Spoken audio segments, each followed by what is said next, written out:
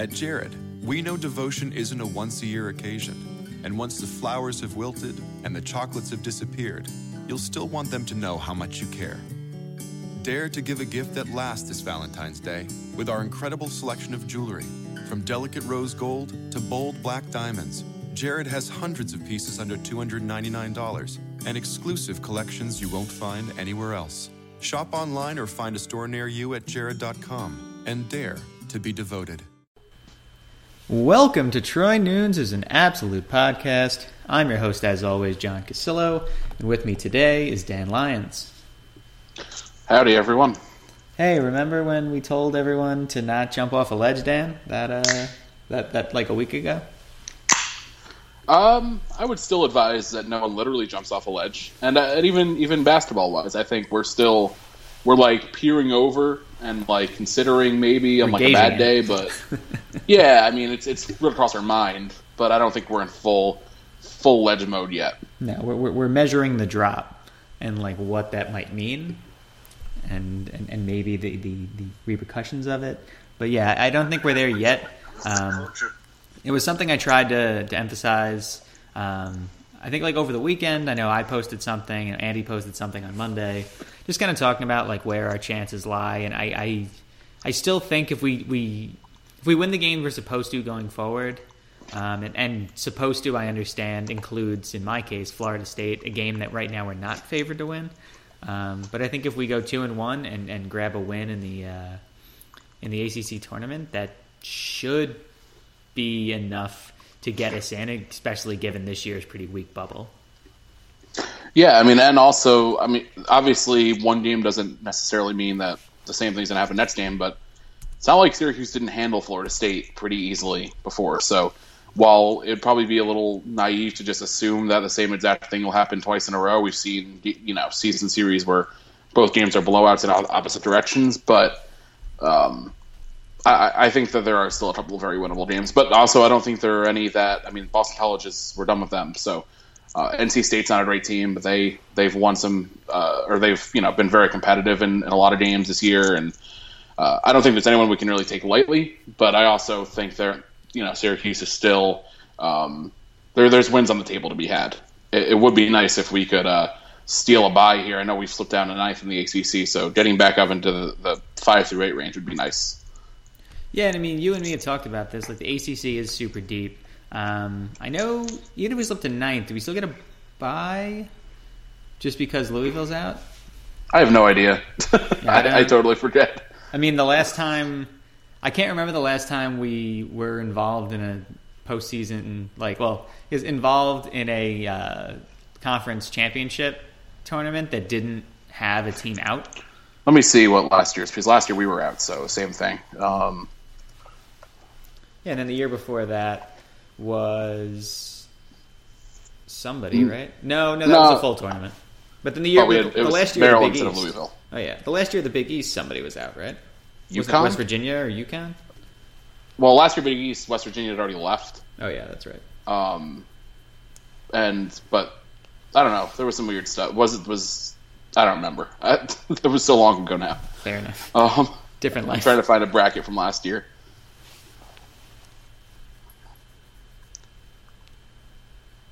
Overall, I just, would like to have that bye, and I don't know if we'll even get in a hugely advantageous matchup, but that's the problem at this point. I feel like no matter where we finish, and we're destined to finish somewhere we don't want to be, is that we're looking at facing a team we just don't want to face in that first All right, game.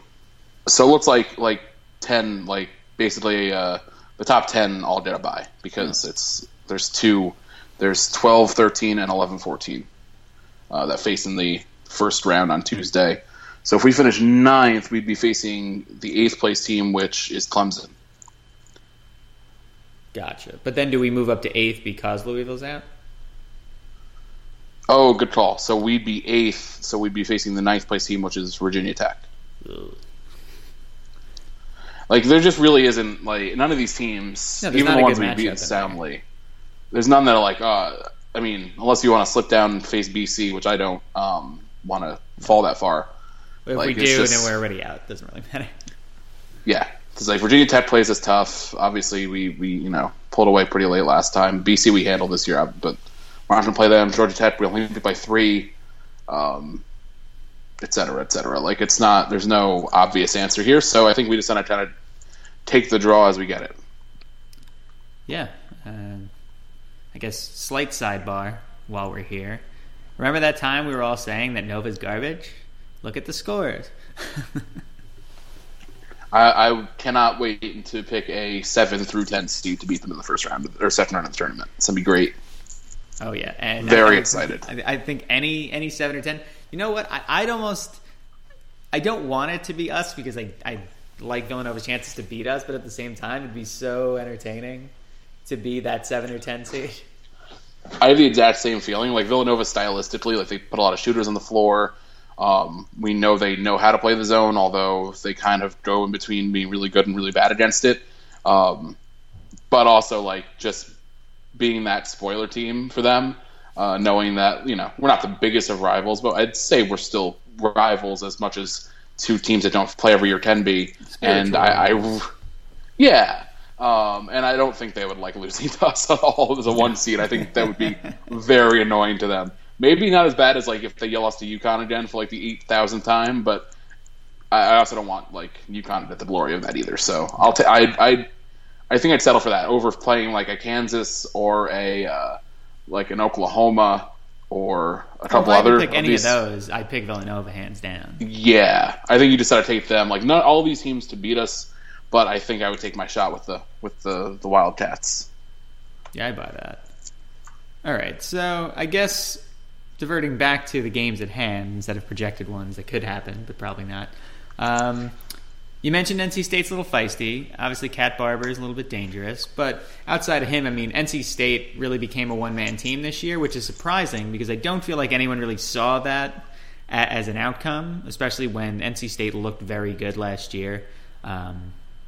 In the tournament, they seemed like a team that was maybe primed. I mean, yes, they lost some talent, but they looked like a team that could, finish middle of the pack, no pun intended, in the ACC, and do their usual grab like a somewhere between 7 and 10 seed and maybe pull an upset. But this year's team, 3 of their 4 wins have been sizable upsets in ACC play, and that's where I think. Not luckily, but because we lost the last 2 games, I don't think anyone's looking past State, but I think a lot of people until last week were very, very anxious to look right past NC State, into those last 2 road games against UNC and Florida State. No, 100%. And they've, like, their struggles this year have been very strange, I think. I don't know they were a great team, but I thought they'd be a tournament contender. They have some very interesting players. Cat Barber, if the team is better, he'd be a player of the year candidate in the ACC. So yeah, it'd be very silly to just assume that that SU will beat State, especially because State's played SU really tough the last couple of years. We've had some nightmarish games against them. We really have. I mean, we haven't beat them. Have we beaten them in the last at least 2 seasons? I mean, I know we had last year was a blowout, and the year before that we had the really messy game in the ACC tournament, but I forgot what happened in the regular season. Wasn't there like some fluke? We beat them on the there was some like weird last second play. Oh yeah, that's Tyler right. and his team. It was kind of controversial, but not like super controversial. It's controversial if you don't really know what controversial is. It also happened like right before, it was like right in the same vicinity of the Maryland game, right? Of the Maryland game and also the Pitt buzzer, the Ennis like miracle shot. So it was like that stretch where we kind of saw the wheels coming off, but we also kind of chalked it up. Yeah, we all kind of adored it and said, "Oh, this team just knows how to win," which I mean, I think they kind of did. It was a 56-55 win. It was our 25th. It was a game that made us 25-0, and then the next game we lost to BC, and then we lost at Duke. And we lost to Georgia Tech, and then Wheels not only came up, they blasted were on fire. by Virginia. And then we lost to NC State by 3 in an awful game that I was at in Greensboro. I love that team so much, yet whenever I look back at them, even 20, 30 years from now, I'm just going to be angry. Yeah, I mean, 25-0, like just starting 25-0 is so special, but then to lose your last, let's see, 6 of your last 9 games. Like that's rough. Trash. Yeah. And some. I mean, the Duke game, which obviously mitigating circumstances, which is BS. Virginia was just really good that year. I can excuse like that game was close for a while and got away from us, but then Georgia Tech wasn't a good team. No. NC State was okay, but like that was a rough loss, and then the Dayton loss, like all those.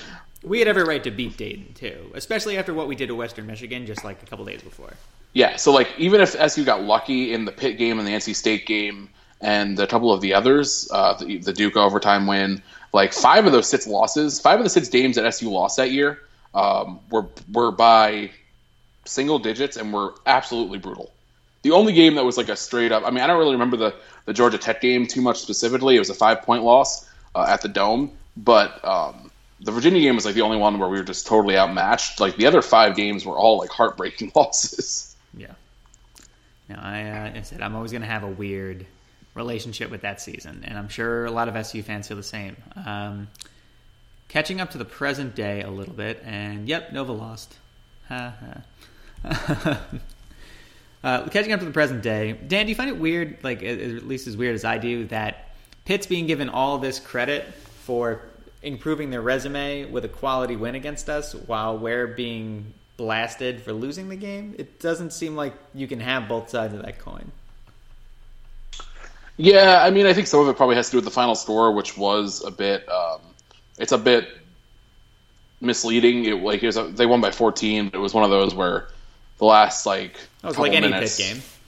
Yeah, like they just ground us into submission, and then the game was close for most of it, and then they just we didn't hit free throws, and they ran away with it at the end. But I don't know. It's a little bit weird that I feel like Syracuse is like the way people have treated Syracuse all year has been kind of weird. Not like a bias thing or anything, but Pitt like really does not have a lot in its resume aside from beating SU. It might pick up a nice win in Louisville tonight, but like looking down, their only other big wins, like they beat Notre Dame at Notre Dame, which is great. And yeah, like they have some other like okay wins, like they beat Georgia Tech, which isn't great, but it's something. They beat Florida State, they beat Virginia Tech by a lot. But other than that, like this Pitt never plays a ton of out of conference challenges. They played Purdue and lost pretty handily, and that was the only big game. I guess they played Davidson, who's not that good this year. So, Pitt has 2 head-to-head wins over Syracuse, and if I'm on the committee, that makes it pretty tough to put SU in ahead of Pitt. Right. But Syracuse is all. I mean, aside from the Notre Dame, it cancels out. We both beat Notre Dame by a lot. Actually, no, they only beat Notre Dame by 4, but it was on the road. But that maybe that wipes those 2 wipe each other. But other than like. Pitt has the head-to-head, which is great, and that probably should trump everything. But Syracuse's resume is a lot better overall. Yeah, I mean, other than the losses, and I think that's really where like we get dinged. The fact that we have more losses, I mean, we probably are due for at least one more this season with North Carolina. I think that's where a team like Pitt, and maybe another bubble team, not in the ACC, has an advantage on us. Is just in the loss column. I mean, I think that now, you and I said this, and others said this too. The ACC did kind of cannibalize itself, and I think we might be looking at, I mean, in a worst case scenario, this could be a 6-bid league. Yeah, I won't, really complain if Pitt was dead and over SU and SU got left out, like if that's one of the teams. But overall, I mean, I don't think it's like a total, like I don't think they're a lock by any means now if they don't do what they need to do down the stretch. They have at versus Duke, who's playing good ball now. They're at Virginia Tech, which is no gimme, and then they're at Georgia Tech, which is they should win that, but they could finish 1-2, and they could lose tonight against Louisville, who they are tied with last I looked at 52. So I don't know, they're right there with us. I think. Unfortunately, I wish we had split those 2 games because then it would be a lot easier to argue. Oh yeah, and I mean at that point, a 9-6 Syracuse team is looking at potentially jumping Duke and Notre Dame if the cards fall right. I mean, North Carolina, they look fine, but I think Miami is within striking distance. Even if all things considered, Miami I don't think is a Final Four caliber team. I mean, that loss last week to the Heels was pretty much a backbreaker, but nonetheless, they're still within a half game of UNC, and UNC doesn't have an easy schedule. And Miami, really took care of business against Virginia, against University of Virginia. Yeah, the whole ACC is just, it's very indicative of how college basketball is this year.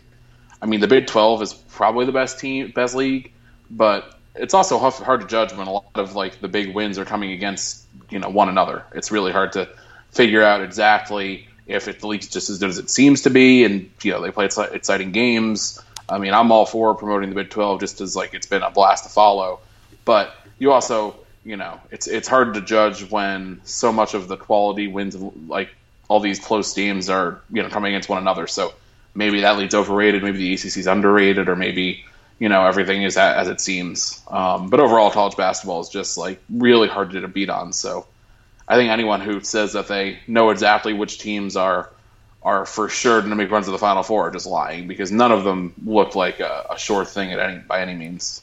No, and you know what? This year's ACC, and we probably said this a couple times throughout our tenure here so far, but I think this year, most importantly, really does look a lot like the old Big East, just in terms of, just like what you were just describing, teams really just beating up on each other, and then everyone just goes, well, if you had to face that many great teams, you do that, and that grind of a schedule, you'd suffer 3 or 4 losses in league play too.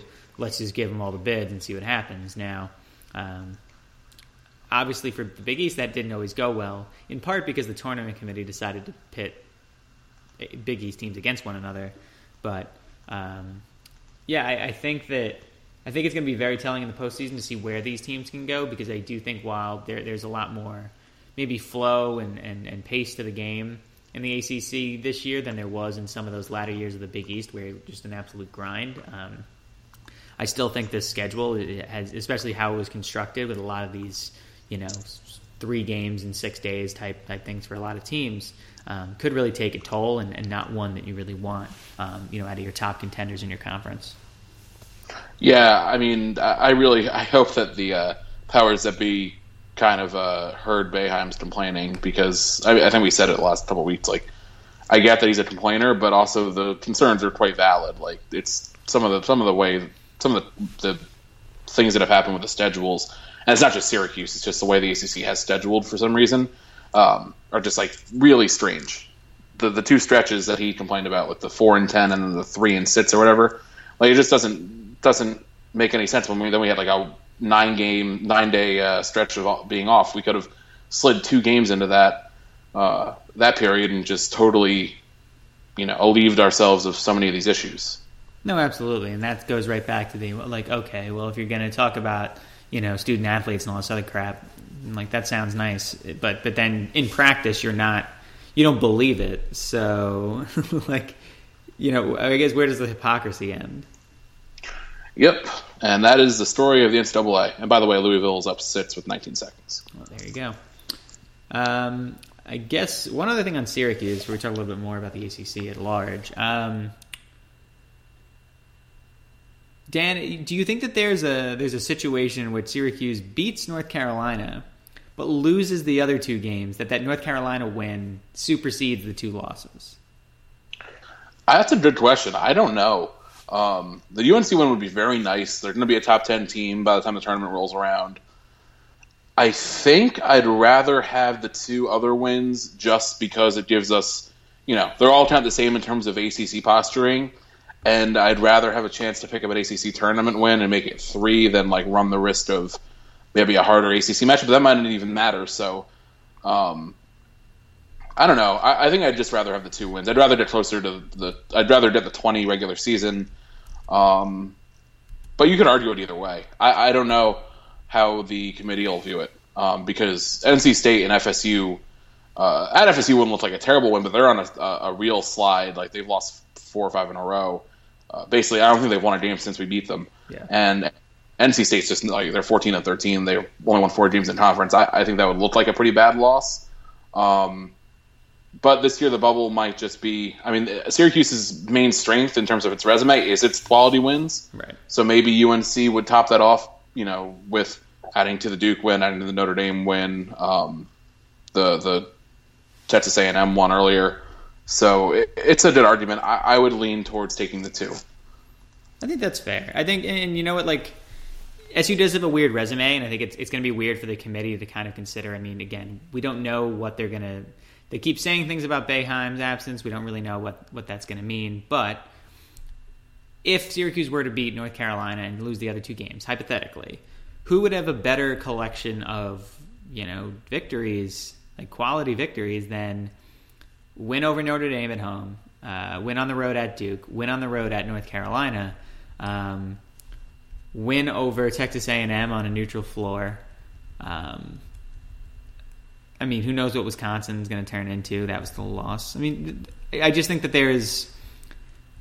I would challenge most teams in the same position as us to come up with a better collection of wins. And I would bet anyone looking at the 10-11 line is that the large team probably doesn't have that sort of resume, Pitt included. No, Pitt has the head-to-heads, but everyone else, I mean, we've looked at some of those teams. I think maybe last week we were looking at like the Floridas and looking at the 7 through 10s here. Syracuse probably falls. South Carolina, I mean, they feast on a really weak schedule to start, and they've kind of fallen apart down the stretch. Seton Hall, nothing really too impressive. I think they beat maybe one of the 2 Big East teams, but nothing great. Providence, same thing. Like these aren't really super quality resumes here. I mean, Wichita State is a 7 over in St. Louis. Not to jump right into this, but none of these teams have the wins that Syracuse do. Now, a lot of them probably don't have a loss to St. John's because not a lot of teams in basketball have a loss to St. John's this year. Because St. John's is awful. But I think if I'm a selector here, knowing that all these teams are very flawed, none of them have that are in this like 7, 8, 9, 10, 11 range are like perfect and obvious. I think, and I could be totally biased, but I think I would lean towards the ones that have the better wins versus maybe the ones that just held serve against whatever dreads they scheduled and didn't really beat anyone impressive. Because at least Syracuse can get up and really challenge anyone, even if they could also fall on their face. Yeah, I'd buy that. I guess before we might go halftime bracketology, then football. We'll see. I know College Game Day last week really shed all over Boston College, and rightfully so, but they talked about football and basketball. And I kind of tweeted out after the fact, because Wake Forest, really took, I know Blogger So Dear, SB Nation's Wake Forest blog, really seemed to take, the current AD to task and talking about, their struggles. And, I mean, you and me saw Wake as a competitive team potentially this year, at least a team that would finish somewhere in the 10 to 12 or maybe 14 at worst case range, but probably 10 to 12 in the ACC, and they've been miserable. I mean, Dan, do you think that this is kind of a now or never time for Syracuse on the court and on the football field, that we have a golden opportunity to really separate ourselves from the 2 most similar institutions? And I mean, at least for me, like I saw this as it's now or never. Like we need to jump and jump very high to just distance ourselves from those 2, because at the end of the day, I think even if Dino Babers is able to turn things around a little bit, even if Mike Hopkins is able to maintain a similar-ish trajectory to what Boeheim's done, I still think that looking overall at the institutions, I think SU is still going to be compared to those 2. Have those 2 firmly entrenched on the bottom, I think only serves to help us. Yeah, I mean, in basketball, I'm not too worried about it. I don't think, Wake had some really, really good days in the 90s and when Chris Paul was around in the 2000s, but they haven't been that program in a while, and Syracuse has consistently been pretty, better for the last 15 years, I'd say. Right. And Boston College, doesn't even have the highs that Wake basketball does. Football, I think it's a better focus, and I'd say it is a prime time. I mean, Syracuse should be on the rise because it can't get much worse than it was the last 2 years. They have an exciting new coach. They seem to be embracing kind of modern football and have the facilities to make those things very exciting and make them successful. Where Wake, who knows when this rebuild gets out? I'm not sure that they should be selling this early on not Doran. What's his name? Clausen. Clausen, right? They're like the same person. And BC, I mean, I think it'd be pretty foolhardy to totally jump off the Addazio train because he has been fairly successful compared to what BC's ceiling is for the most part. But another bad year, and I could see Addazio really being on the hot seat. So, I mean, I think in football especially, it is a really good time because I know that Babers has said that the rebuild at SU might take a little longer than what people would probably hope, but I also think he might just be, he doesn't know exactly what he has yet. He's just getting this team on the field now. It wouldn't shock me if Syracuse is, competitive or better than those two teams this year. At Wake, we haven't had any trouble with in any year, even when Syracuse has been pretty bad. In BC, obviously, we handled this year and a couple years ago under Schaefer. So, yeah, if SU can really distance themselves from them and kind of claw its way towards that Louisville NC State tier in the Atlantic and make sure there's some real distance there, I think it would be a good thing, especially because we do recruit against those two teams a lot, especially Wake Forest. It seems like is always popping up on the same list as SU. Yeah, I mean, you know what? I think that I think Louisville is very quickly putting itself on a different tier, and it's not the Florida State Clemson tier, but it's probably hanging around because of the money they're willing to spend on athletics and football in general. I think they're probably hanging around the North Carolina, Miami, Virginia Tech tier in the ACC, which is not a bad place to be honest. I think Duke is probably like another year or two away from there, just for consistency's sake. But yeah, if SU can get to the NC State tier, which is kind of like the lower, I'd say maybe like Duke, NC State, and Pitt are probably like that next grouping. If SU can play itself up into there, I mean, 2 guaranteed wins a year would help. It's interesting. I feel like, when we hired Schaefer, when Wake Forest hired Clawson, when BC hired Addazio, everything seemed to indicate, okay, these 3 teams are going to be on similar trajectories and have similar outlooks with promising coaches. And it's interesting now that we were the first to fire, but I feel like we're going to be the quickest to get up because, Clawson's doing better. Their defense is vastly improved, but the offense is still stagnant. And Clawson, one of his things was offense, and that team just hasn't been able to compete there at all. Can't compete for recruits, can't compete on the field. It's been pretty bad. BC, offense was never their calling card, but from an just effectiveness standpoint, I mean, it's one thing. I think one of the Addazio teams, I forgot which one, at Temple, kind of took a step back, but you didn't see it in the metrics as far as plus minus and offensive efficiency, things like that. With BC, you saw an absolute crater last year, and yes, there were injuries involved there, but recruiting took a huge hit as a result. If these young kids who were all playing last year aren't able to take a step up from freshman to sophomore to junior year, I think BC is suddenly, football-wise, and it's funny because we're literally 14 months removed from singing Addazio's praises. We're BC is in dire straits. Yeah, it's weird because you thought that game where they beat USC is a win that Syracuse has been looking to get for a long time, and obviously USC didn't end up being that great, but it's still USC. Getting them to come to Boston College is actually even kind of makes me feel not great. Although they were supposed to go to Syracuse, and it wasn't USC that changed the deal on that and made that a MetLife game.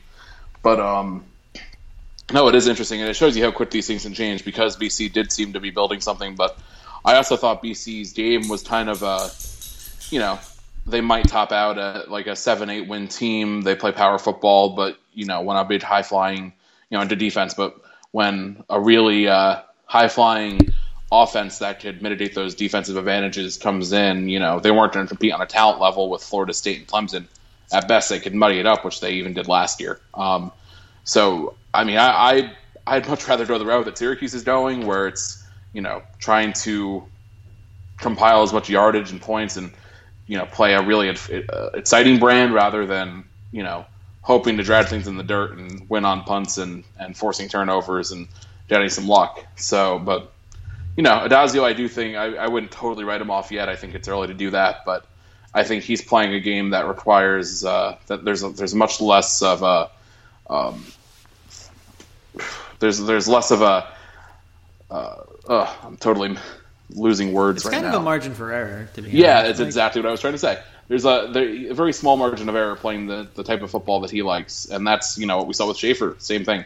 I think Adazio's a more proven coach. He's done it at Temple. He's done it a couple years at BC, but I like the more analytical approach that I think Babers takes, and that's been proven at 2 stops with him, and obviously we've seen what Baylor has done. And while Syracuse isn't going to be getting Texas athletes anytime soon, I think the general concepts will work as long as the players buy in. No, I completely agree there. And it's interesting. I feel like Adazio is coaching like a Big Ten coach, and in the Big Ten that works even for the terrible teams like Purdue and largely Indiana and Illinois, because you still have access to that talent base. And BC, on the other hand, doesn't have access to that talent base, seems to struggle to recruit within its walls and outside of them. I don't really know, to be honest, like what BC's like calling card is in terms of like recruiting area. I think they do some work in PA, but that's really, they're not on anyone's radar. And I think last year's cratering was just the worst timed thing for them. I think the same thing for Rutgers too. I mean, at least they made a coaching change, but ill-timed. And to be honest, like I think if Adazio can even get them back to 5 or 6 wins next year, I could see him taking the Illinois job and just saying, you know what, like I'm not dealing with these unrealistic expectations at BC, and that may be the right or wrong move for him and the university. I'm really not sure. Yeah, and I'm not quite sure what the expectations are, at least coming from the athletic department, but there have been like rumblings there could be changes there too, and we've kind of seen firsthand what that might mean. So it will be interesting to see what happens with him if they choose to part ways, because I think there is a lot to like with what Adazio has done. But you do want it to stay competitive, and they seem to be going the wrong direction. At least it's very small sample size with BC, but the returns the last year or two haven't been the greatest, especially offensively. They've just been such a mess since they've lost. If they don't have like a game-changing running back, things haven't worked. Too true. And on that, we'll go to halftime. Dan, what have you been drinking? Not a ton of new things, but the real highlight was last weekend. I got to try the Westbrook Brewing's Ghost. So good. Which is fantastic. I think you said was one of the better ones that you've had. We've had a couple Westbrook things before. I know we had when we met up in New York City a couple months ago. We had the Mexican cake, which was wonderful. This I like Ghosts a lot. This was definitely one of the better ones I've had. It's quite sour, but really drinkable, really refreshing. And Westbrook just seems to do a really great job with pretty much everything they attempt, which is pretty good deal. And yeah, I would have to agree. Every time I go to North Carolina, see my parents, it's one of the first things I do is stop by one of the local bottle shops in Raleigh near the airport and try to grab some of that and some of the other staples down there. Some things that I had last week. I had Fruit Cart from Monkish. Phenomenal beer, like a fruit-loaded sour from them. Just really, really good. Only 100 bottles made. Just really enjoyable stuff. Tried out Stone's Americano Stout. Just their stout brewed with espresso. Thought it was good. I mean, it was no Founders breakfast stout necessarily, but didn't have to be. Had FV1 from Beechwood Brewing. It's a double IPA. Had a bottle of Yellow Rose from Lone Pint down in Texas, product of a trade partner. Thanks again, Tim. It was very good. And I think Yellow Rose doesn't really get outside of Texas, but for those who have had it or have an ability to acquire it, I would highly recommend it. It's, again, from Lone Pint. Very, very good stuff. And besides that, I just kind of ended up going back to Smog City and Monkish again, which is kind of what I do lately. And had a lot of Snugglebug and Cuttlebug, and those two beers I could pretty much just swim in and be happy. Not a bad thing. Although swinging beer, who knows if that's the safest thing. But probably not. I trust your judgment, John. Most people don't. Moving on to bracketology a little bit before we maybe talk some spring football. try to keep this lighter than last week. I know we ended up going into like double overtime on this one. But looking at the latest, and again, this is not a direct endorsement of ESPN or Joe Lunardi. In fact, it's almost talking about it despite them. But looking at the most recent one, dated February 22nd, which is a couple days ago, East bracket first. Dan will start us off. Villanova facing a 16-seeded Bucknell makes me laugh so hard, because if there was ever a year that a 16 could beat a 1, that would kind of be it. Yeah, I know this isn't like quite the same Bucknell team we've had in the last couple of years with like who was it, Mike Mustala, who was there, who was really good. I would still go with Villanova. Sure, but this is not a bad Bucknell team. No, not at all. Bucknell's always pretty feisty in the tournament. Yeah. So I'll go with Nova, but I do think there is some comedy potential there. And leave it to Lunardi to obviously find the random Pennsylvania matchups. True.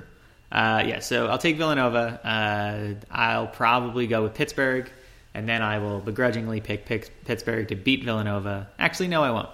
I'm actually going to believe in Nova past round 2 somehow. See, this top part of the bracket's tough. I really want to believe in Iowa State, but as we discussed last week, that's not an option. So in that case, Purdue, you're headed to the Elite Eight somehow in a year you don't deserve to. And you will be facing Michigan State. And Michigan State will beat you and get themselves to the Final Four. I'm pretty convinced of all of that. Let's see. Yeah, I really like how that worked out for Michigan State. Miami, I think, I like Miami a lot. I like what they've done this year. I think Michigan State seems to be coming back into their own after the Denzel Valentine stuff earlier, all of his injury issues. Out of that top part, I really like Purdue. I think they've played pretty good ball this year. I think it's A.J. Hammond, the center, is quite feisty. I agree with you on Villanova. I really don't like Florida or Pitt this year, really. And Pitt, it's the NCAA tournament.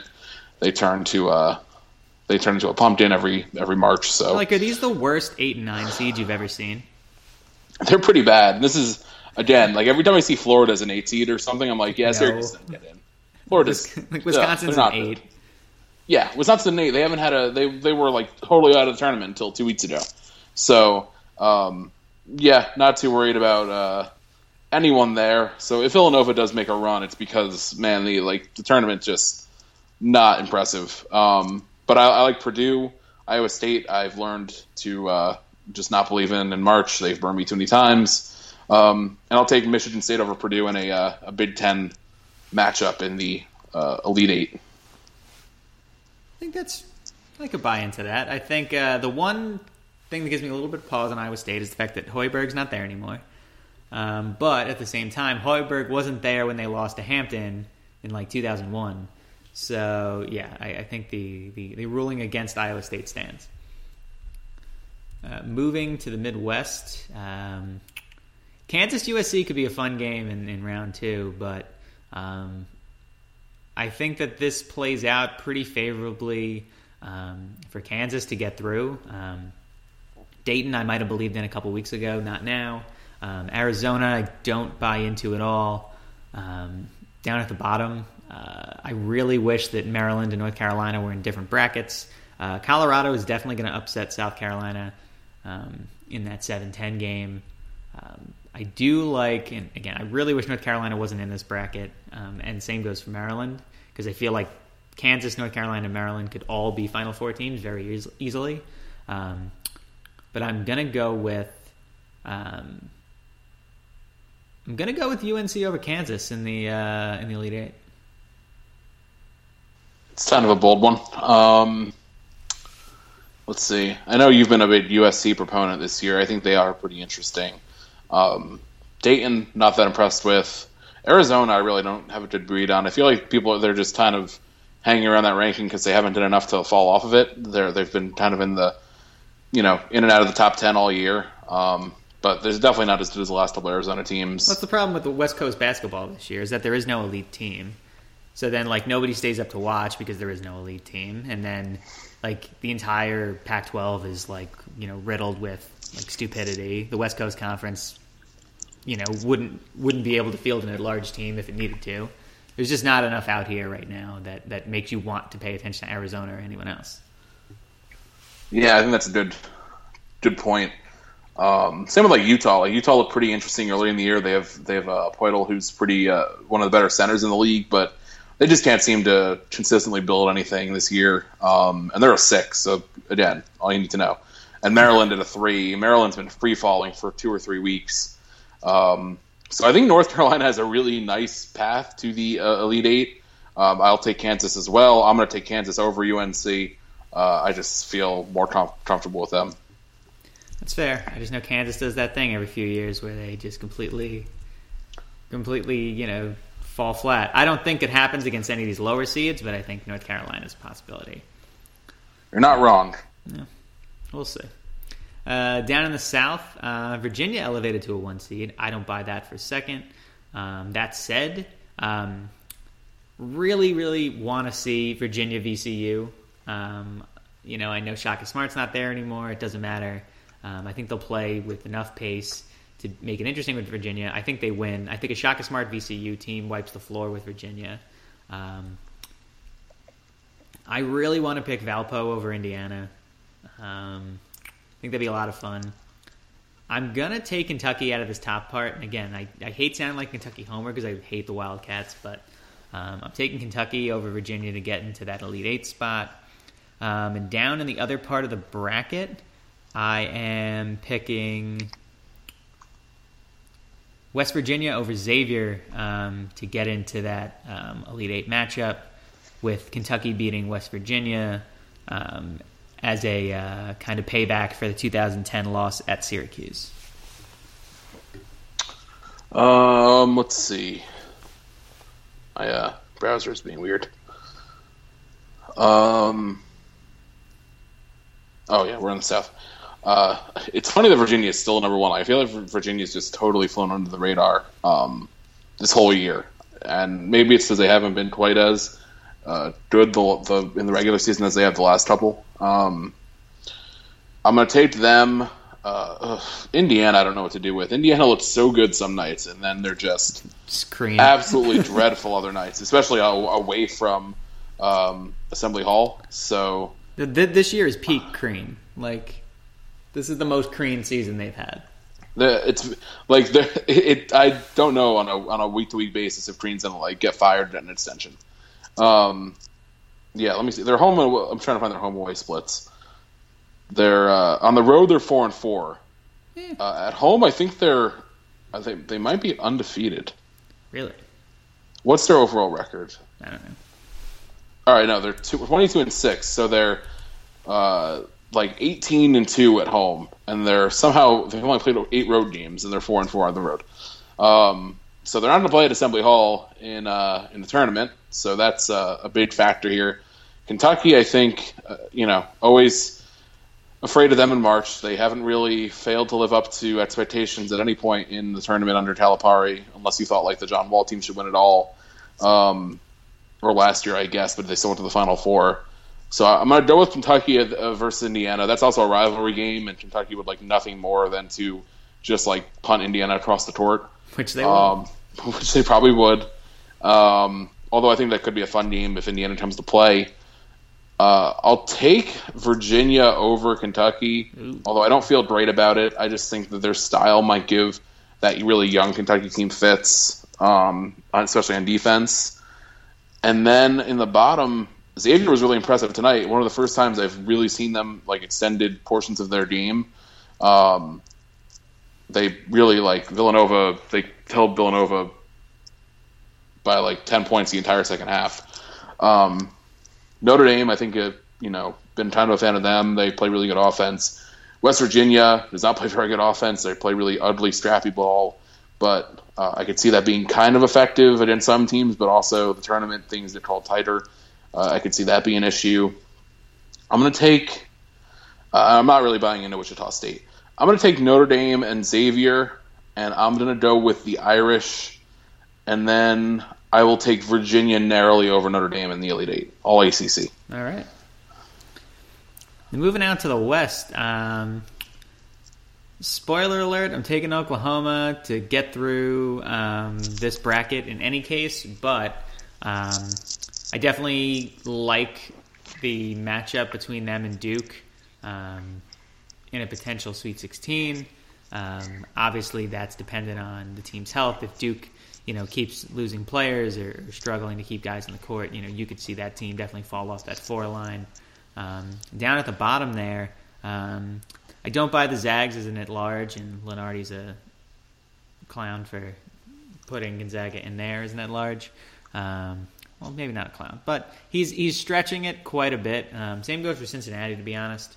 But whatever, that's why this bubble's so weak. So I'm going to go with, out of that small pod, I'll go with Oregon, but begrudgingly out of the Spokane area. I like Syracuse to upset Providence. I just don't think we can hang with Iowa. And the Iowa-Oregon matchup that, honestly, if those two teams were in any other bracket, I'd probably have them losing in the second round. I'm going to have to put one of them in the Elite Eight, and that team will be, for some reason, Oregon. You're such an Oregon fan, I'm not surprised. This is a pretty tough bracket, I think, because they all suck. Like, I could easily see Cincinnati or Gonzaga running through this entire bottom half of the bracket. Yeah, I just think you could go a lot of different directions. You could buy into UConn, Devil Magic. You can buy into Wisconsin kind of finding their way. I'm going to take, out of the top half, I'm actually going to go Duke over Oklahoma. I just have a feeling that it's going to come together for them. They're playing better as of late. Emil Jefferson looks like he's going to come back before the end of the regular season. I know he's been practicing, and he seems to be almost ready to go, and that'd be a big boost for them.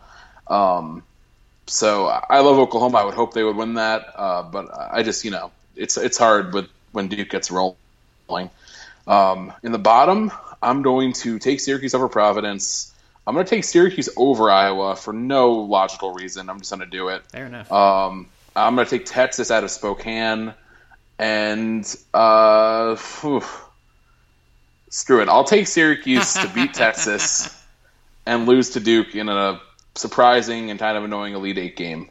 I really like what Shaka Smart's done. They look really awful to start the year, Texas, and he's really gotten them going. But they're like, I think when teams don't face the zone a lot in the tournament, I think it can be a problem. And that would be what they would be doing in the Sweet 16 in Syracuse. So I'll take the homer run here. I think it's the first time I've done that in all the weeks we've been doing this. So why not do it after we've lost a couple games and everyone's bailing on the team? Yeah, I can't really argue with that logic. I mean, the last time we faced Texas in the tournament, things went pretty well. So yes, maybe we capture some of that. So yeah, your Final Four is some mix of Michigan State, Kansas or North Carolina, Virginia or Kentucky, and Oklahoma or Duke. So I'd say no real surprises there. I think there's some more interesting picks than others, but I think that's a fair group, and I would think a lot of brackets would have any of those 8 teams in there. Yeah, I think we're a little more interesting this week. Like we said last week, I think depending on how Lenardi puts these, we're either kind of in agreement all the time or we kind of vary. I think this was a little more interesting. It's always funny to see how he games these matchups, though. Oh, yeah. I mean, without a doubt. I mean, the Syracuse-Providence thing in Iowa is hilarious. Just for if SU had ended up in the Big Ten, it would have been incredibly funny. Just because of location, obviously opponent. So there's a lot of entertaining matchups here. The shitty part is, too, like, you look at all these 5-12s, and I actually think all of them provide a lot of intrigue, but I just think the 5s are just overwhelmingly better because, again, of how light that bubble is. But, yeah, we can... it's a really bad 12 line, now that you brought it up. Trying to think of which ones... I don't mind Arkansas, Little Rock, and Valpo, though. But it's just like those 5s are just too good for them to beat. Yeah, like, Valpo is going to be the one that everyone picks, but Indiana, like, they... either that would be a hilarious screen game or Indiana would beat them by 30. Indiana is such a bizarre team. I really do think this Indiana team could be like the make or break one for Crean. Like, if they don't play up to potential, like, I don't think they'd fire him at this point, but he'd go into next year really needing to do something. But they're super talented. They're probably one of the 5 most talented teams in the country, I think. So, well, if they lost to Valpo, then it would be interesting. Then he's fired on the spot. Here's this Crean situation for you. There's 2 funny situations that I can see. Either Indiana wins against Valpo but loses to Stony Brook, or Indiana beats Kentucky but then loses to Texas Tech. Those would be so Crean. I mean, yeah, that would actually be peak Crean more than anything.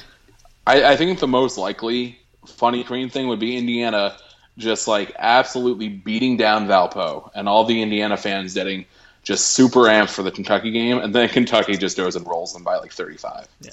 Like Calipari and Crean just, I mean, I know the Indiana did the 1 win with the buzzer beater, which was awesome, but that just, it's unfortunate they don't play every year anymore, and that's a ton of BS, and it's mostly on Calipari. But it would be it'd be how the narratives of John Calipari and Tom Crean are supposed to play out. I buy that. Another funny Crean scenario would be Indiana gets itself to the Elite Eight and loses to Notre Dame. Yeah, that'd be fun too. Indiana basketball. Indiana basketball standpoint. All right, and that's all for college basketball this week. Spring practice. Dan, what did you take away from kind of the snippets we received from day 1 of spring Babers ball? Eric Dungey's more of a Netflix guy, ladies. So that's good to know. Ask him if he wants to chill. I'm sure he'll say yes. Yes.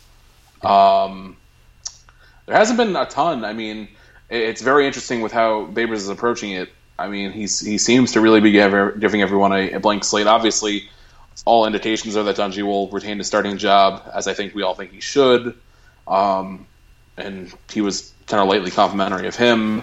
I think it'll really get heated up next week once we get the pads on and we hopefully get a little more out of Dino, because right now it's just been, light drills and just some implementation. But it seems like everyone's pretty happy with how things have gone so far, in terms of speed of practice and everything. But I don't think we've heard anything that's too outside of expectations. Practices are faster.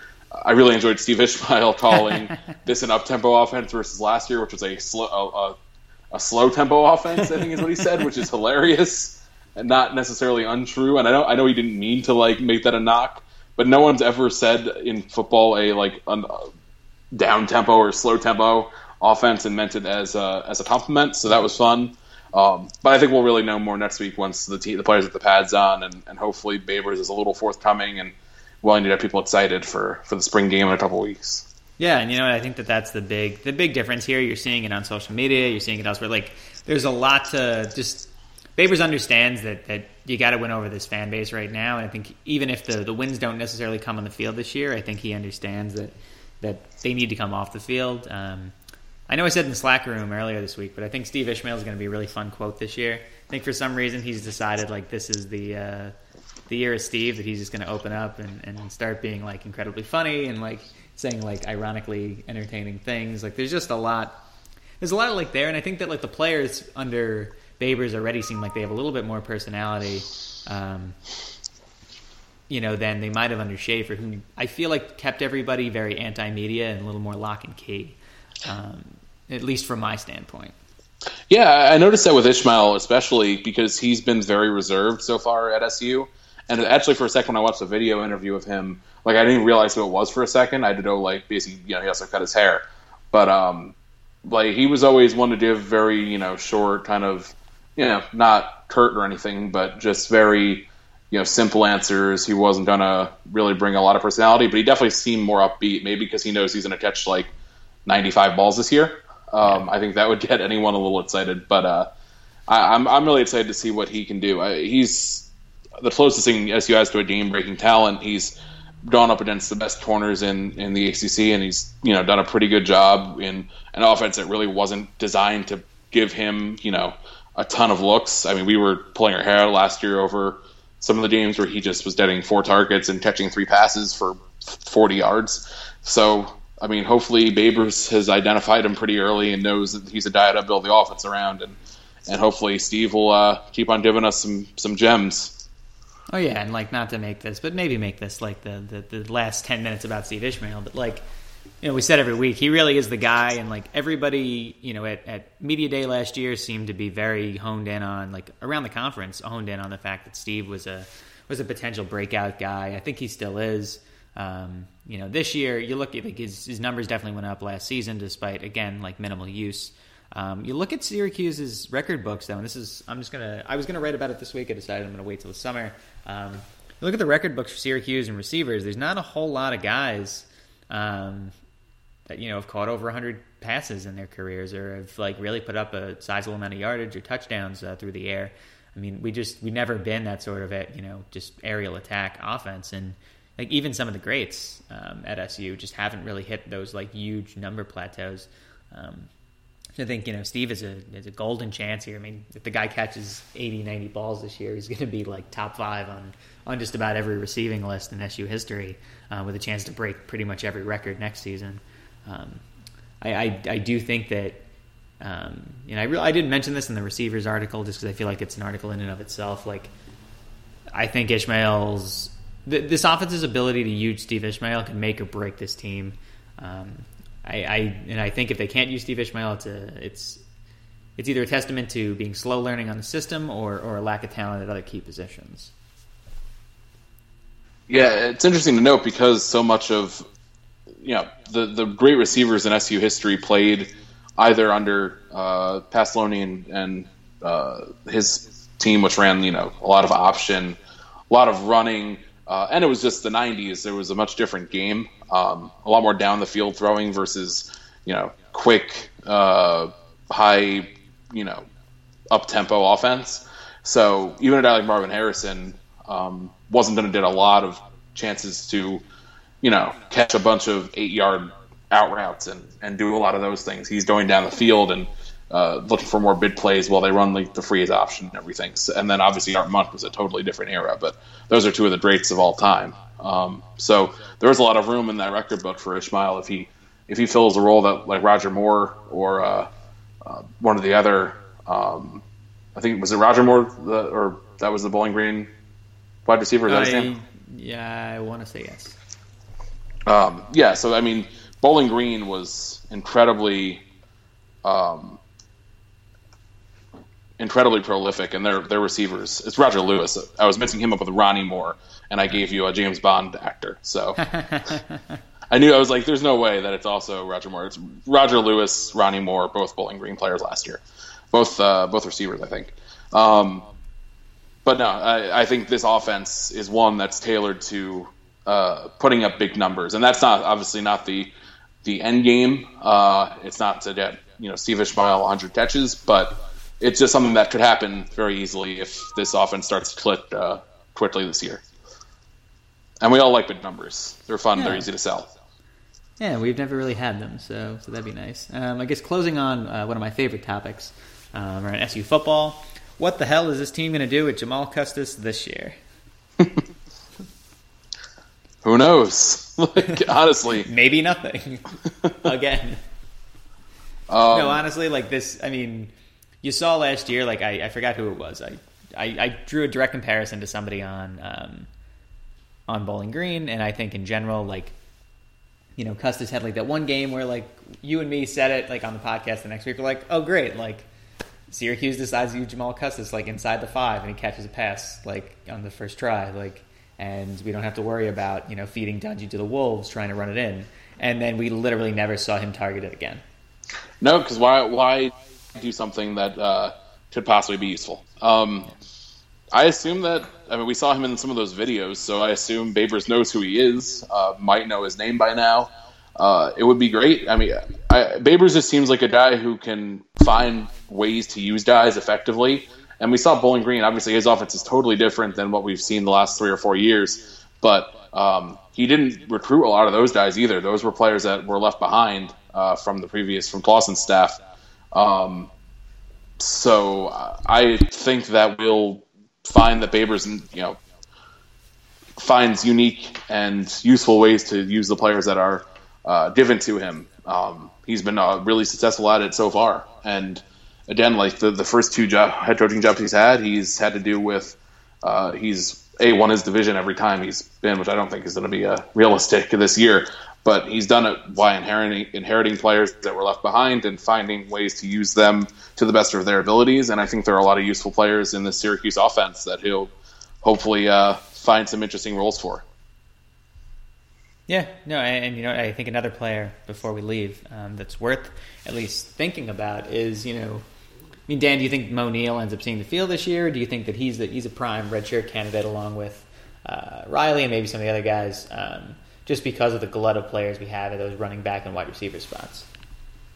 It's hard to know. I'd be fine with either way. I think he's really talented, but he seems like he might fill kind of the same roles as Irv Phillips, who it sounds like he's been playing a lot more receiver than anything this year, which I don't necessarily know how I feel about, because I thought he was a better running back, but I'll trust Babers here. It seems like we just have a lot of bodies, so if Neal's better than them, I use him. Like, just as long as you're going to get the number of touches to make it worth it to burn his red shirt, I'm fine with it. But it's hard to tell without actually seeing the practice. But he will have a jump since he's there already and he's enrolled and practicing. So I think if they can carve out a use for him and they're not going to give him 20 touches during the year, then I'm all for it as long as he has a legit role. Completely agree. It's a good place to end it. I think we get a nice little upbeat football note. We didn't get overly negative about basketball. All around, good podcast, Dan. Thank you, and to you as well. Hopefully we have some good basketball, actual basketball, not just podcasting, this weekend, and get everyone back ready to go for March.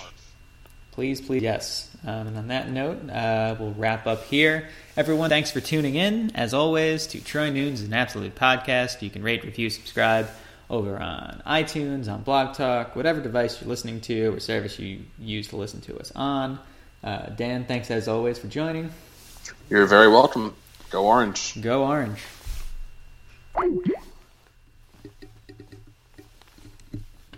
Hey. Want to watch me make dinner? Probably not, but maybe. Actually, I'll make you dinner.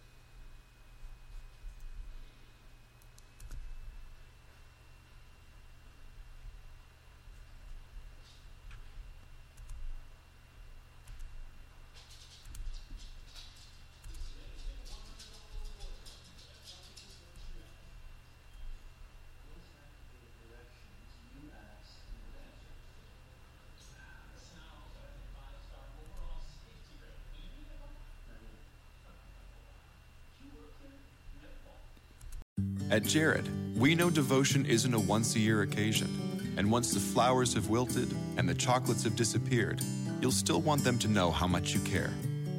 Dare to give a gift that lasts this Valentine's Day with our incredible selection of jewelry. From delicate rose gold to bold black diamonds, Jared has hundreds of pieces under $299 and exclusive collections you won't find anywhere else. Shop online or find a store near you at Jared.com and dare to be devoted. At Jared, we know devotion isn't a once-a-year occasion, and once the flowers have wilted and the chocolates have disappeared, you'll still want them to know how much you care. Dare to give a gift that lasts this Valentine's Day with our incredible selection of jewelry. From delicate rose gold to bold black diamonds, Jared has hundreds of pieces under $299 and exclusive collections you won't find anywhere else. Shop online or find a store near you at Jared.com and dare to be devoted.